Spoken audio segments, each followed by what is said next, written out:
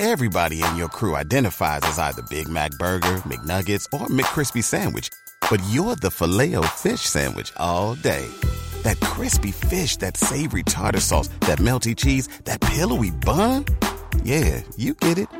Every time. And if you love the Filet-O-Fish, right now you can catch two of the classics you love for just $6. Limited time only. Price and participation may vary. Cannot be combined with any other offer. Single item at regular price. Ba-da-ba-ba-ba. Join us today during the Jeep Celebration event. Right now, get 20% below MSRP for an average of $15,178 under MSRP on the purchase of a 2023 Jeep Grand Cherokee Overland 4xE or Summit 4xE. Not compatible with lease offers or with any other consumer incentive offers. $15,178 average based on 20% below average MSRP from all 2023 Grand Cherokee Overland 4xE and Summit 4xE models in dealer stock. Residency restrictions apply. Take retail delivery from dealer stock by 4/1. Jeep is a registered trademark. At the National American Women's Suffrage Association's conference in 1905, held 100 years after the Lewis and Clark expedition set off from St. Louis, its venerable honorary president stood to give her opening address. Susan B. Anthony was a veteran of the movement, and it was her job to unveil a new statue, paid for by the members of the association. She said, quote, "This is the first time in history that a statue has been erected in memory of a woman who accomplished patriotic deeds. This recognition of the assistance rendered by a woman in the discovery of this great section of the country is but the beginning of what is due." Standing back, she handed the spotlight to a Native American boy who sang the Star-Spangled Banner. As the anthem reached its crescendo, Anthony unveiled the statue. Cast in copper and then clad in bronze, it showed Sacagawea on a rock, baby on her back, pointing west. At the bottom, the inscription was, "Erected by the women of the United States, in memory of the only woman in the Lewis and Clark expedition, and in honor of the pioneer mother of Oregon." Another speaker at the event was the Oregonian suffragist Abigail Scott Duniway. In her remarks, she said, quote, "It is scarcely probable that the pioneer mother, who trudged across the almost untracked continent with her babe in arms, and other little children clinging to her gown, in the days when the 19th century was young, ever gave a passing thought to her own heroism, much less to that of the Indian woman of past years of the same century, who, like herself, was building better than she knew. This woman was an Indian, a mother and a slave. And, as she pointed out the devious way in the wilderness that led at last to the home of her people, from which she had been stolen, a man-child on her back, and in her heart the protective mother instinct that was of itself sufficient to nerve her to deeds of daring in emergencies before which strong men quailed, and to her own husband cried like a baby. Little did she know or realise that she was helping to upbuild a Pacific empire, upon whose borders the white man and the white woman would unite to perpetuate a nation not yet born, where a government of the people and by the people is destined to supersede an aristocracy of sex. Other evidence of human handiwork in these enchanted grounds will pass away. They are not meant to be enduring. But this statue of Sacagawea, representing the past subjugation of women, is destined to remain as a historic reminder of a vanished era, when woman carried man on her shoulders, a feminine atlas upholding a world whose full significance was yet to be realised. In carrying this child, herself symbolic of liberty and bondage, Sacagawea is keeping watch and ward over the outer gates, pointing to the Orient, where countless hordes of women still exist in slavery, who shall ultimately look to our enlightened men and women of this Pacific coast for the full fruition of a freedom that has dawned on us already. Today we honour a new type of heroine, not a seer of visions, hearer of strange voices, not even a philanthropist sustained in her labours by the knowledge of her lofty mission. But she whom we now enthrone was a simple child of the unbroken forest, who, with a pure heart and mind tutored by danger and nature's law, endured the calamities and embraced the opportunities of her life with a calm philosophy which we all may profitably acquire. As a child, she met disaster with courage and hope. As a wife, she was faithful. As a mother, she threw the protecting armour of love around her child and worked with hand and brain for humanity. She met every demand. She did what she could, cheerfully and cleverly, without hope of reward and without foreseeing results. In honouring her, we pay homage to thousands of uncrowned heroines, whose quiet endurance and patient effort have made possible the achievements of the world's great men whom they loved and served.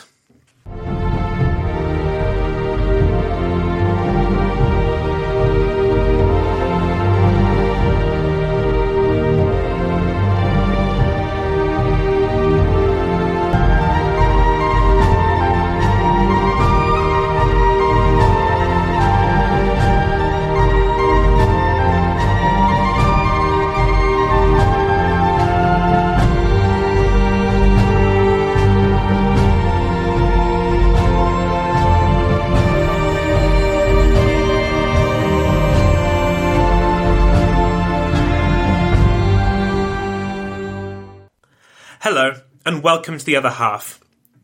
Episode 3.17, Sacagawea, a tool of divine direction. Last time, we saw Sacagawea's journey up the Missouri with the Corps of Discovery, and her turn as, essentially, Superwoman, managing to keep her baby safe and calm, find food for a big bunch of men, while finding time to point out sites of interest, and saving their butts on at least 2 occasions. Where we left off, she had just been reunited with her brother and was helping Lewis and Clark with a negotiation for some horses that they needed for the next part of their journey. Today we will complete their journey to the Pacific and back again, as well as looking at how she has been remembered by generations of Americans. But before we get going, I have a couple of notices. The first is that the next episode of this podcast will in fact be an interview with an author who has just written a fascinating book about the women of Pompeii. So keep your eyes out for that in your podcast feed. And second, your usual notice about signing up to the show's Patreon feed. Remember, this is the best way you have to support the show financially. So if you want to do so, head on over to patreon.com/The Other Half Podcast. And now, let's get going. To all my new listeners, welcome. The rest of you, welcome back.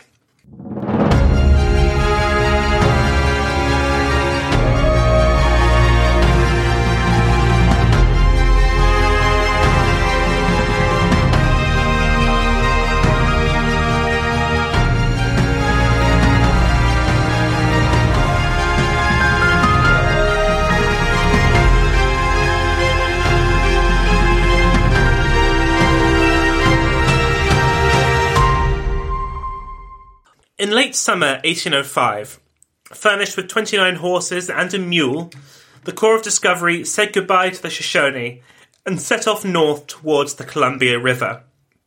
This must have been a bitter goodbye for Sacagawea, as, once again, she was taken away by a group of relative strangers away from her own people. Of course, this time she was leaving more voluntarily than she had when she had been captured as a child, but it still must have stung. Perhaps the sadness would have been assuaged by the possibility that she might see them again and be reunited with her family. If that had given her comfort, then it would turn out to be cold. She never would see her brother again. But this was no time to dwell on her parting, because coming up would be the most challenging stage of the expedition. The Corps had survived disease, waterfalls, mosquitoes, and spoiled food, but the harshness of the mountains would top them all. There is almost no mention of Sacagawea over the next few weeks, so we don't know how she dealt with the situation, but the journals are full of struggle. It was the beginning of autumn, and while the snow had not yet begun to fall, there was plenty of freezing cold rain to contend with as they negotiated steep, narrow paths over the Bitterroot mountain range. Their horses quickly began to get worn out, and they had to buy more from local Indian tribes to keep going. The weather was cold, and by the time they reached the top of the range, the snow added extra challenges. Food was scarce, and everyone was hungry. This was no environment for a child less than a year old, but that was Sacagawea's responsibility. She must have spent every waking moment worrying about whether her son was warm and dry enough, not to mention worrying that every loose stone, every slippery rock, could send them both tumbling to the bottom of a ravine. Jean-Baptiste's cradleboard on his mother's back was the only real home he had ever known, so maybe he would have been contentedly gurgling all this time. However, in my experience, babies are narcissistic poo factories with short attention spans and even shorter tempers, so it can't have been fun. I said earlier that there was little mention of Sacagawea in this period. Primarily, though, this was because she had already served her purpose. She had been there to facilitate the negotiations between the Corps and the Shoshone. Now, she had already proven herself more than useful over and above that, but still, as the wind chilled her to the bone and her son wailed, she must have wondered why she had bothered to come along. Finally, after spending well over a month in the mountains, they reached the Clearwater River in modern central Idaho, a tributary of the Columbia. A local tribe, the Nez Perce, promised to look after their horses, and, after a few days of rest and recovery, they set off on the final stage of their journey west. They were once again in dugout canoes, but this time they were paddling downstream, not up, which would have made the going a little easier. Along the way, they encountered many more tribes, including the Cayuse and the Sakulks. Most of these encounters were friendly, but on one occasion, Clark inadvertently set them on edge when, not knowing there was anyone nearby, he shot at a bird. He wrote in his journal, quote, "I observed a great number of lodges on the opposite side at some distance below, and several Indians on the opposite bank, passing up to where Captain Lewis was with the canoes. Others I saw on a knob nearby opposite to me, at which place they delayed, but a short time before they returned to their lodges as fast as they could run. I was fearful that those people might not be informed of us." Clark then took up some men and distributed gifts to the tribe to try and make up for this bad first impression. But still, they were wary, and things might have turned nasty. However, things changed when Sacagawea approached. Quote, "As soon as they saw the squaw wife of the interpreter, they pointed to her and informed those who continued yet in the same position I first found them. They immediately all came out and appeared to assume new life. The sight of this Indian woman confirmed those people of our friendly intentions, as no woman ever accompanies a war party of Indians in this quarter. Captain Lewis joined us, and we smoked with those people in the greatest friendship." So, once again, Sacagawea's discovery out of a tight spot. This time, though, it wasn't so much because of her actions, but because of who she was. She lent the group of Americans a sense of legitimacy, that their intentions were peaceful and that they meant no harm. She may have accomplished the task for which she had been appointed, but she was still paying out dividends much long after. On the 7th of November, 1805, after they had been travelling down the Columbia for a few weeks, they sighted their goal, the Pacific Ocean. And it was not a moment too soon.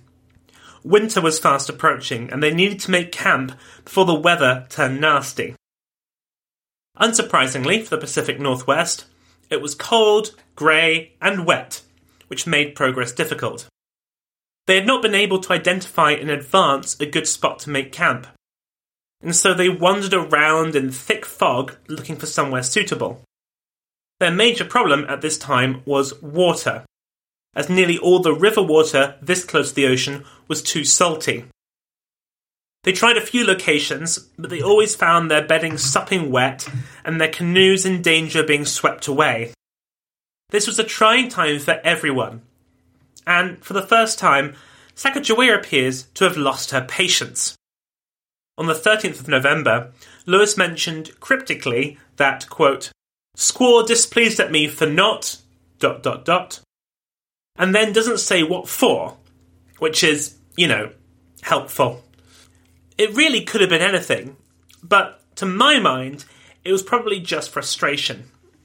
Throughout all this journey, Sacagawea would have been looking forward to seeing the Pacific.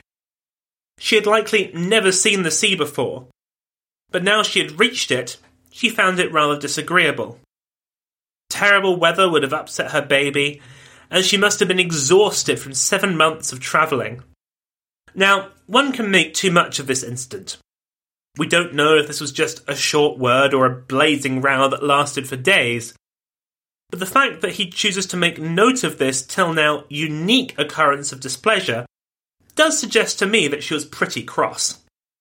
While they searched for the right place to camp, they traded with the local Chinooks, but they were far shrewder negotiators than any of the other tribes they had hitherto encountered.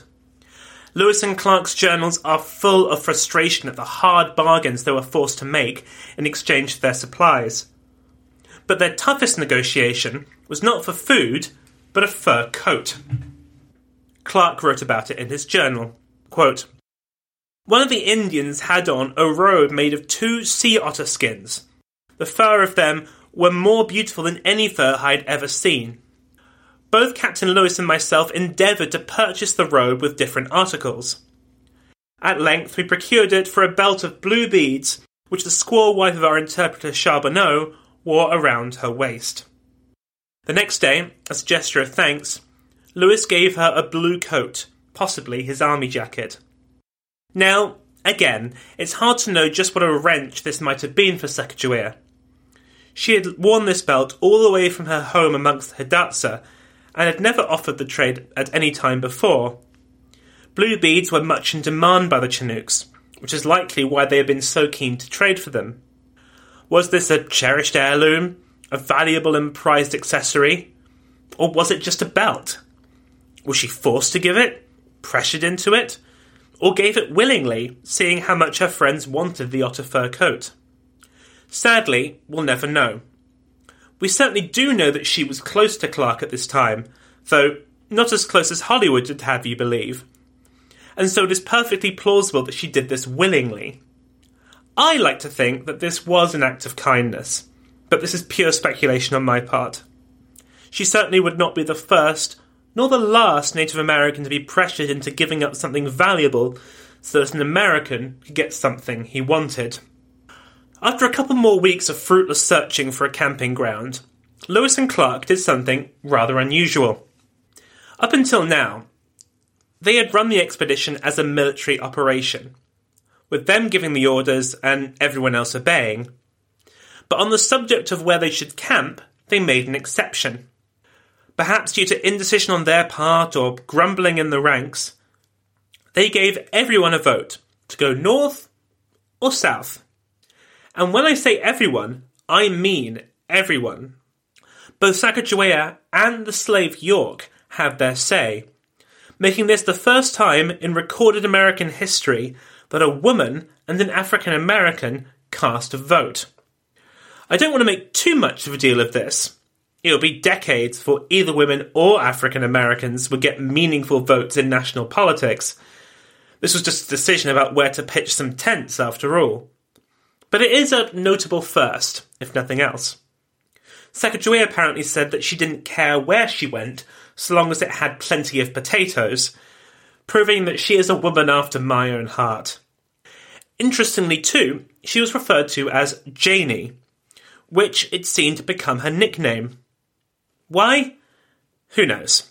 It was certainly easier for them to pronounce and spell than Sacagawea, and perhaps again demonstrates how friendly their relationship had become.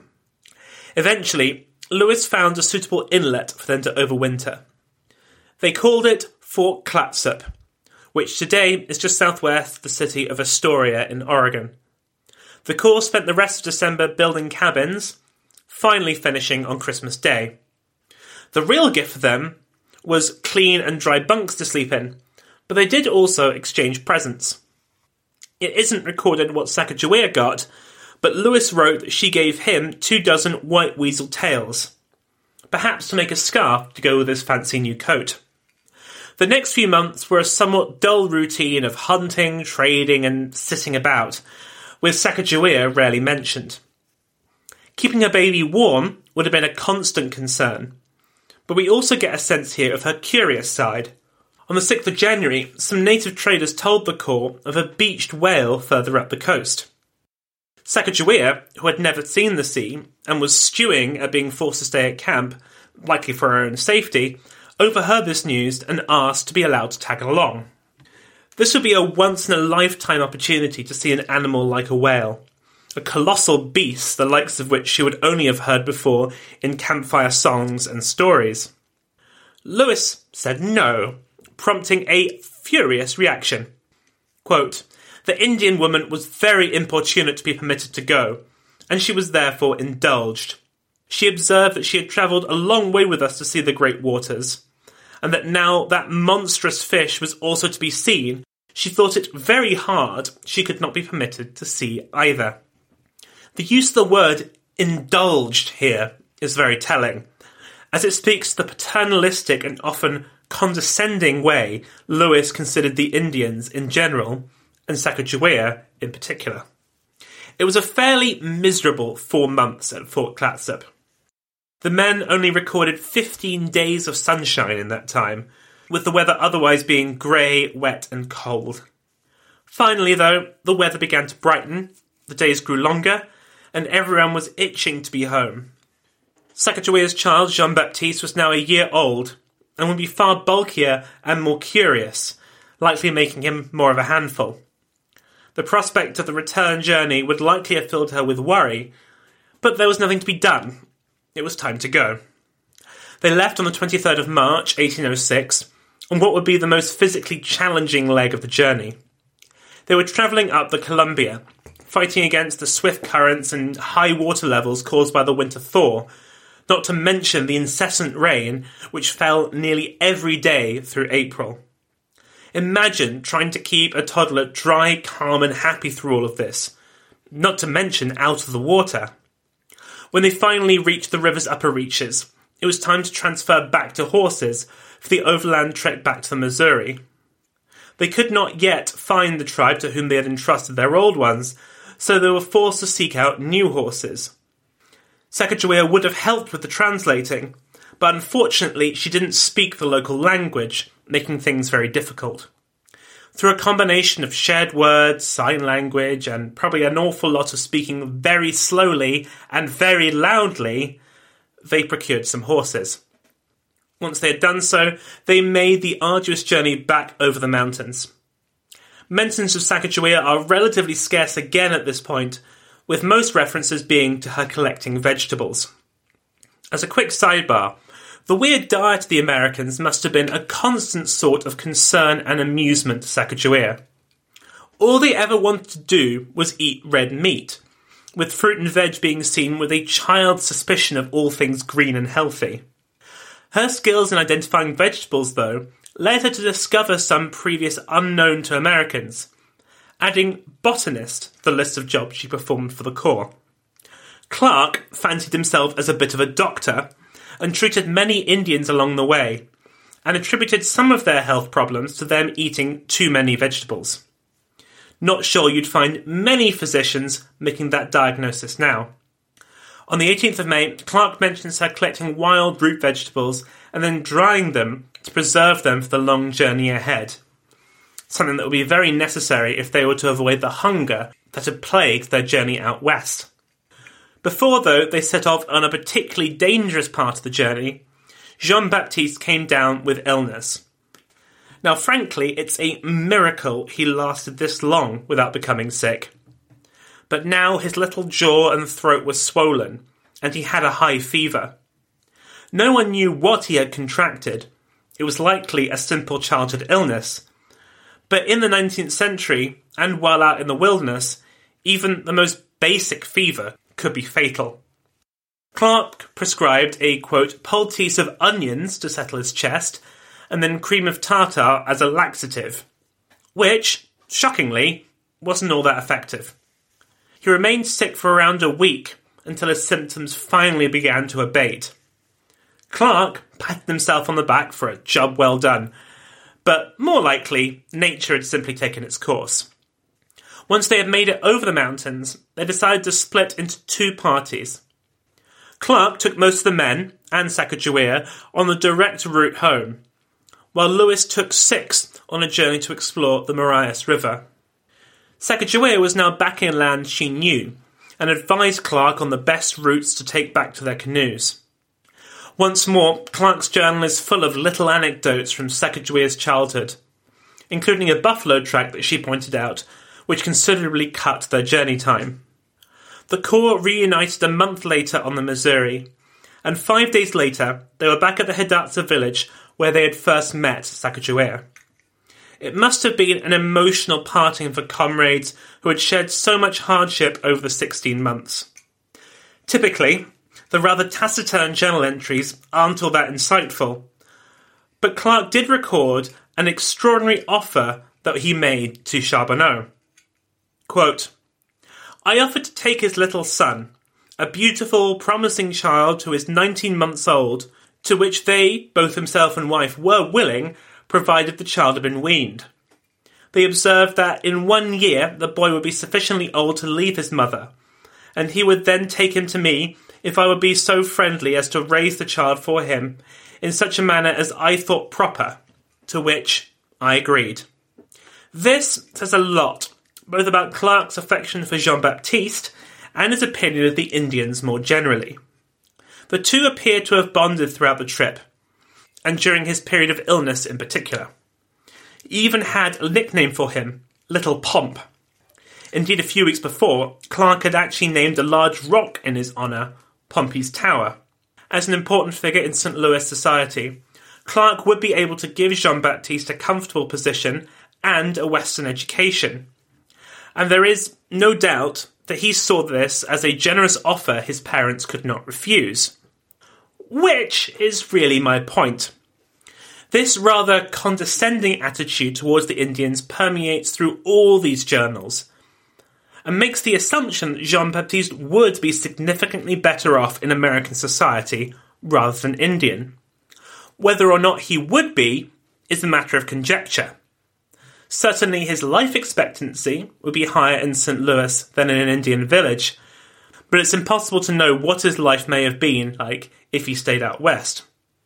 What did Sacagawea think of all this? Well, history doesn't say, but it's not likely she had much of a choice.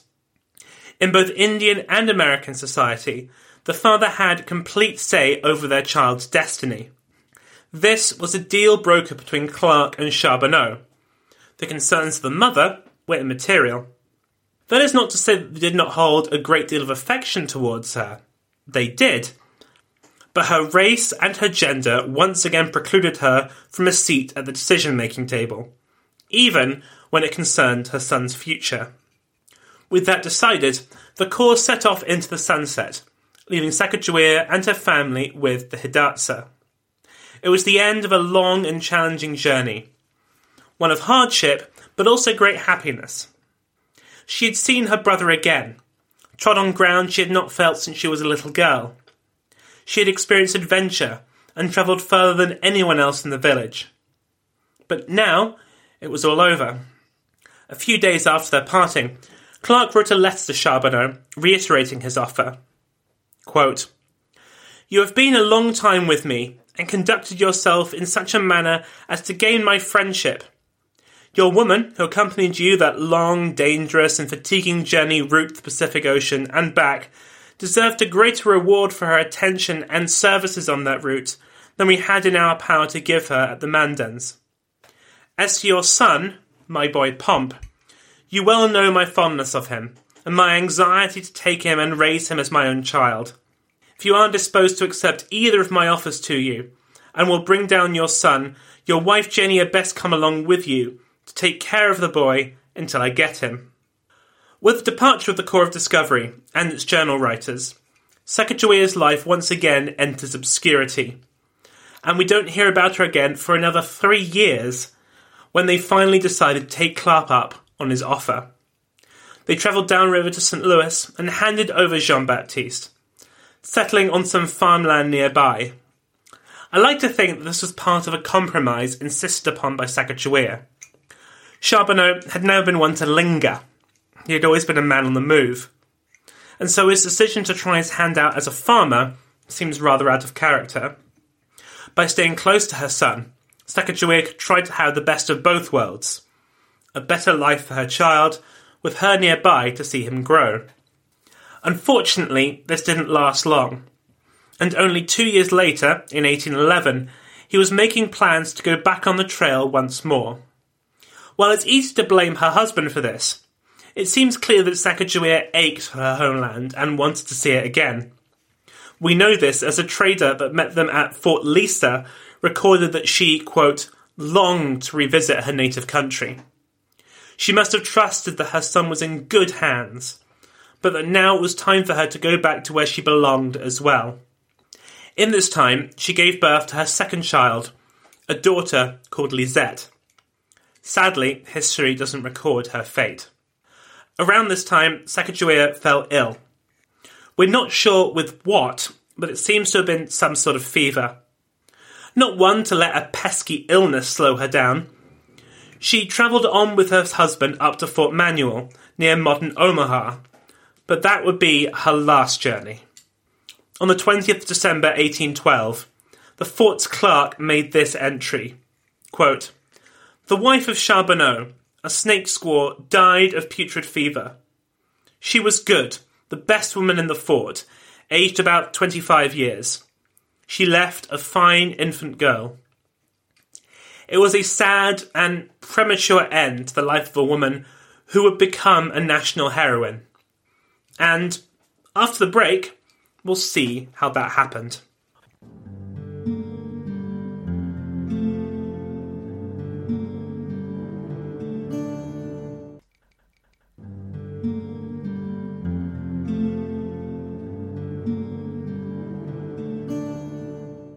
For the next few years after her death, Sacagawea's greatest legacy was her son.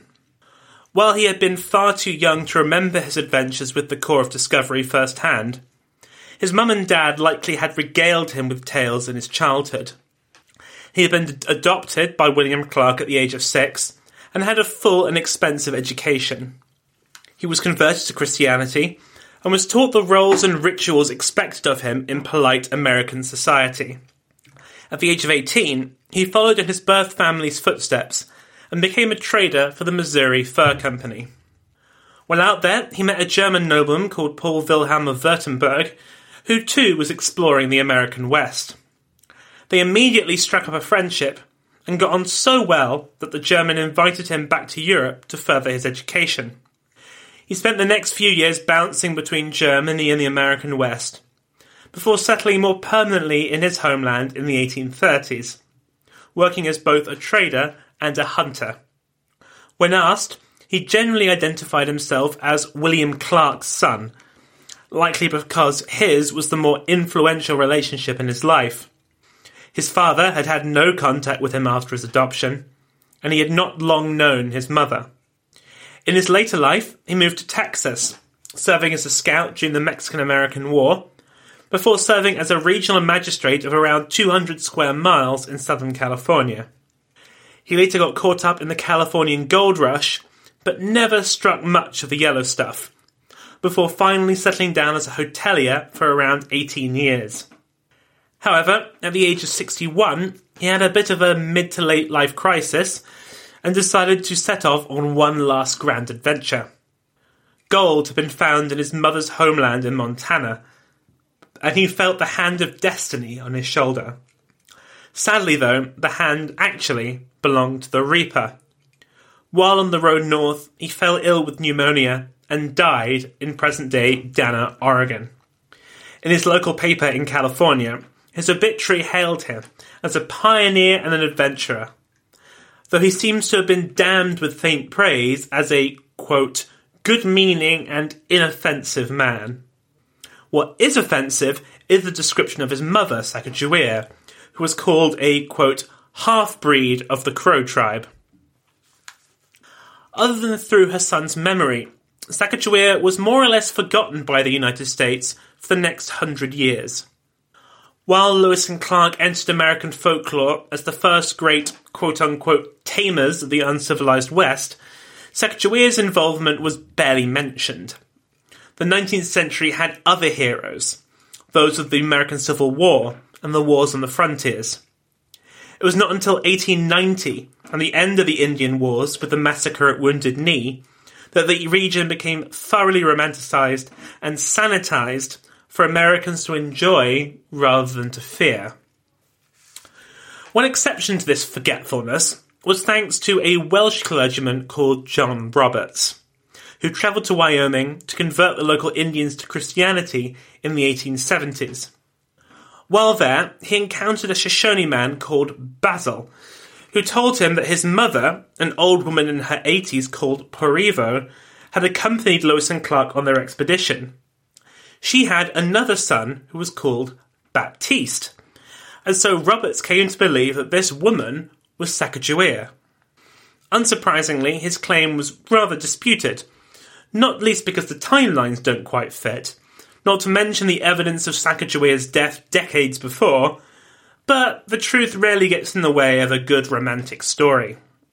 The most famous believer of this version of events was the historian Grace Raymond Hebbard, who wrote the definitive scholarly book on Sacagawea in 1933, called Sacagawea Guide of the Lewis and Clark Expedition. Her methods were methodical, but she firmly believed in the Porivo-Sacagawea myth, leading to its infiltration into popular consciousness. However, she was not actually responsible for the Sacagawea Renaissance. That was novelist Ava Emery Dye. Her book, The Conquest, The True Story of Lewis and Clark, published in 1902, was arguably more historically accurate than Hebbard's non-fiction book, and was meticulously researched. This was the first bit of popular writing about Lewis and Clark, and it put Sacagawea back in her rightful place in the centre of the story. Finally, almost a century after her death, Sacagawea was being introduced to the American public, and her reputation exploded almost overnight.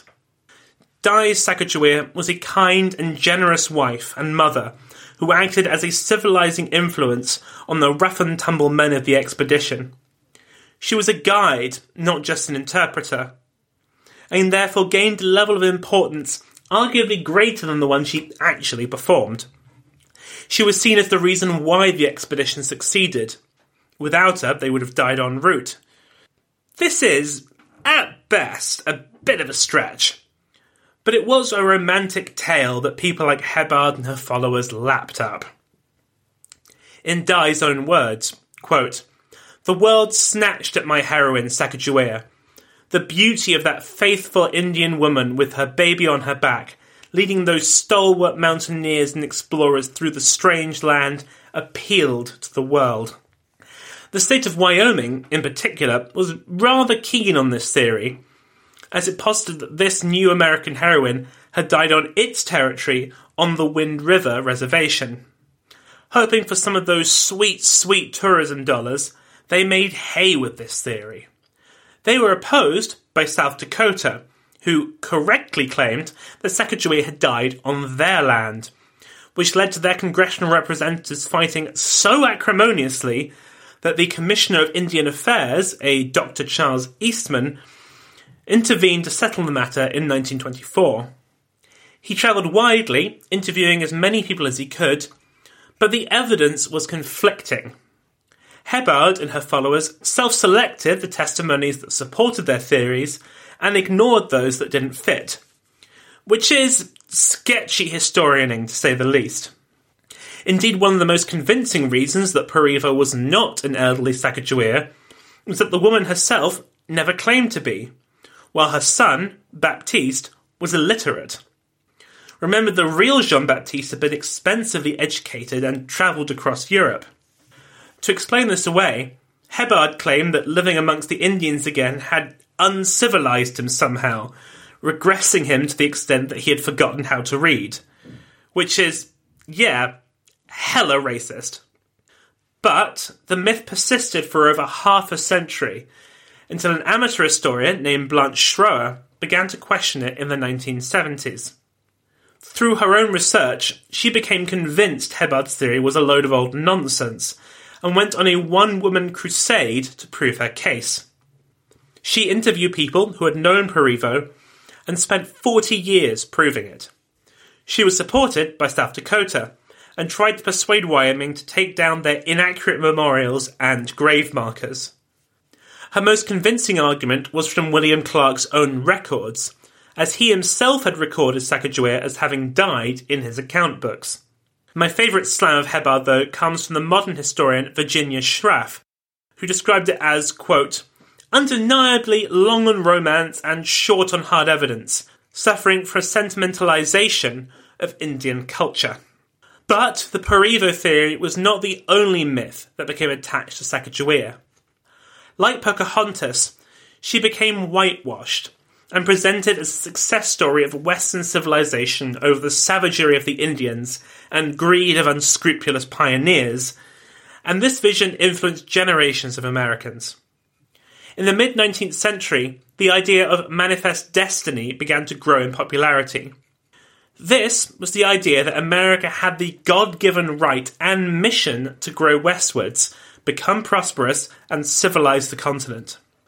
Manifest destiny was used to justify the annexation of Texas, the breaking of various treaties with Indian tribes, and the creation of an imperial nation that would eventually stretch to the colonization of all the 48 contiguous United States that we know and love today. Sacagawea was painted as a legitimizer of this process, and a success story.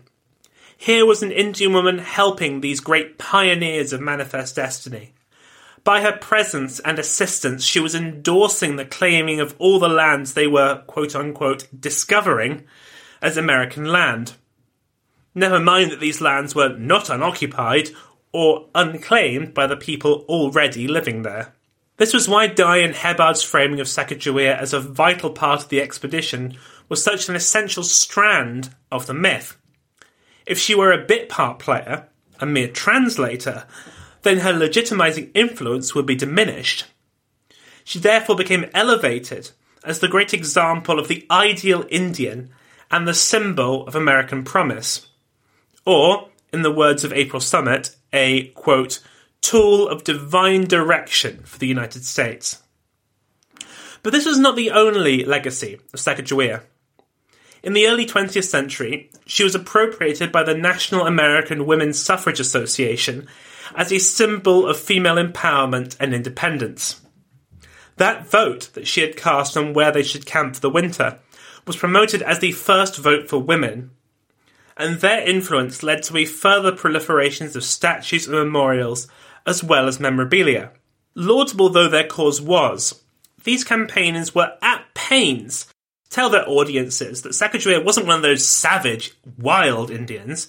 She was one of the good ones, the right sort. They went to great lengths to not only emphasise her warm personality, but also her beauty. Good looks, remember, have always been associated with virtue, and her good grace was shown as an example of what a civilised woman could do if given the chance. Probably the most famous output of this propaganda was a statue of Sacagawea erected outside the North Dakota State House in Bismarck. Created by Leonard Crunell in bronze, this 12-foot statue depicts her in travelling clothes, carrying Jean-Baptiste on her back, and has the inscription Sacagawea, the Shoshone Indian bird woman, who in 1805 guided the Lewis and Clark expedition from the Missouri River to the Yellowstone. Now, we know, of course, that she wasn't a guide, she was an interpreter, but her elevation in importance had allowed her to become both an American nationalist and now feminist icon. Another famous statue was created by the female artist Alice Cooper, whose work, which sits in the City Park in Portland, Oregon, was sponsored by the America's Federated Women's Clubs. That statue, and the speeches that accompanied its unveiling, were the subject of the introduction to this episode. The speech I quoted from Abigail Duniway is particularly instructive in how these first-wave feminists viewed Sacagawea. Duniway praises her, quote, quiet endurance and patient effort that made possible the achievements of the world's great men whom they loved and served. Which is somewhat downplaying her own agency, I'm sure you'll agree. it also has some rather troubling undertones of white supremacy, praising Sacagawea for helping to build a, quote, Pacific Empire upon whose borders the white man and white woman would unite to perpetuate a nation not yet born, where a government of the people and by the people is destined to supersede an aristocracy of sex. So, once again, Sacagawea's true story is being appropriated by campaigners with a very set worldview, looking to promote their own causes while ignoring the woman behind it. I won't go through every statue of Sacagawea as we'd be here all week, but suffice it to say that there are scores of them all over America. Make sure you follow the show's Twitter account, as we're posting many of them over the next 2 weeks. Later, second-wave feminist artists kept Sacagawea as a heroine, most notably Judy Chicago, who put Sacagawea around her famous dinner table of heroines alongside other women in the series, like Boadicea and Joan of Arc. Elsewhere in art, there is Charles M. Russell's painting, Lewis and Clark on the Lower Columbia, which depicts Sacagawea as a peacemaker, acting as a conduit between the Americans and the Indians, once again building on that Pocahontas image.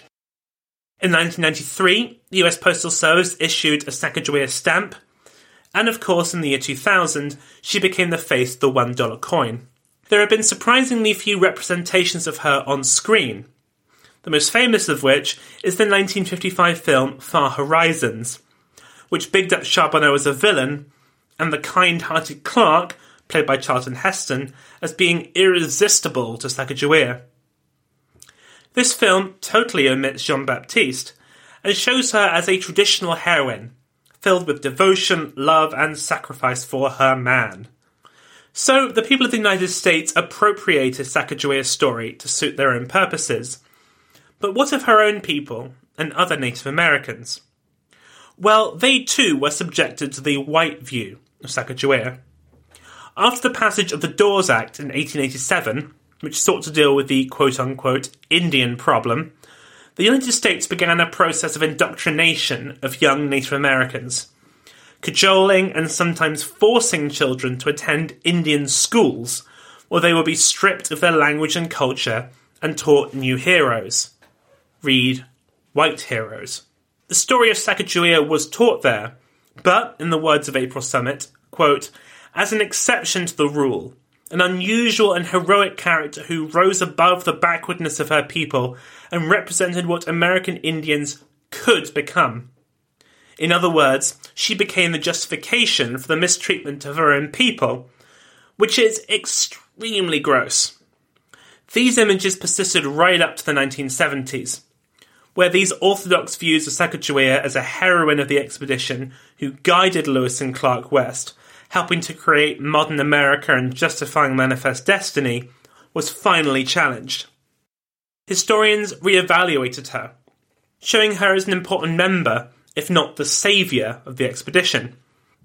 As a translator, not a full guide. As Clark's friend, not his lover. But, since there is so little that survives of her, it is hard to disprove the myths totally. As one great writer of the Old West may have once said, a lie can travel around the world and back again, while the truth is lacing up its boots. So what do Native American communities think of Sacagawea today? Well, of course, they are not of one mind. No group is. There is little doubt that the Lewis and Clark expedition was a disaster for her own people, and so Sacagawea's involvement in it has led some people to slam her as an enabler of white oppression. But the more mainstream view is more generous. Some see her as an unwitting accomplice, a kind heroine whose adventures inadvertently led to their suffering.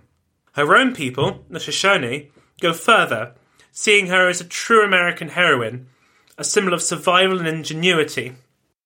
Interestingly, the Hidatsa, the tribe that had captured her as a child, has an oral tradition that she had always been of their tribe, and that Lewis and Clark had been mistaken. This, though, rather screams to me as embarrassment as being cast as the villains of the piece. So, how to sum up Sacagawea? Her story has been told, adapted, stolen, and twisted over the centuries to mean different things to different people. Doting mother, dutiful wife, knowledgeable foodie, clever communicator, comforting presence. She's shrouded in myth and legend. And in this way, she perfectly represents America in all its forms. It is a nation obsessed with its own mythology and with a problematic relationship with its past. A beacon of freedom whose story is tainted by conquest, slavery, and subjugation. A land where all were created free and equal, except for most of the people in its lands. Her legacy far outstrips the impact of her physical existence. But that doesn't mean she shouldn't be celebrated. To mainstream America, she is an important figure in its history. To women, she is a pillar of strength and fortitude. And to Native Americans, she is one of them. A potent symbol of survival against the odds. Not bad for a woman who died at the age of 25 in the middle of nowhere.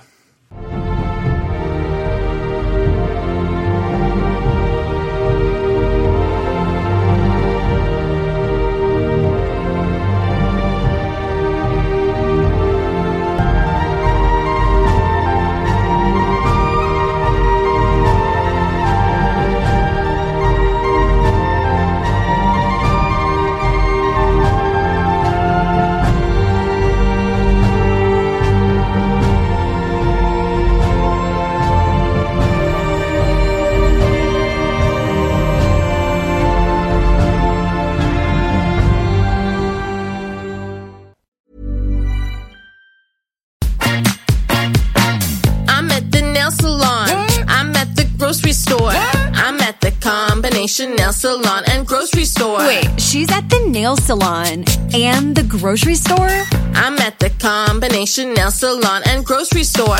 Groceries through Instacart, delivered to my door. I don't have to choose between acrylics and the grocery store.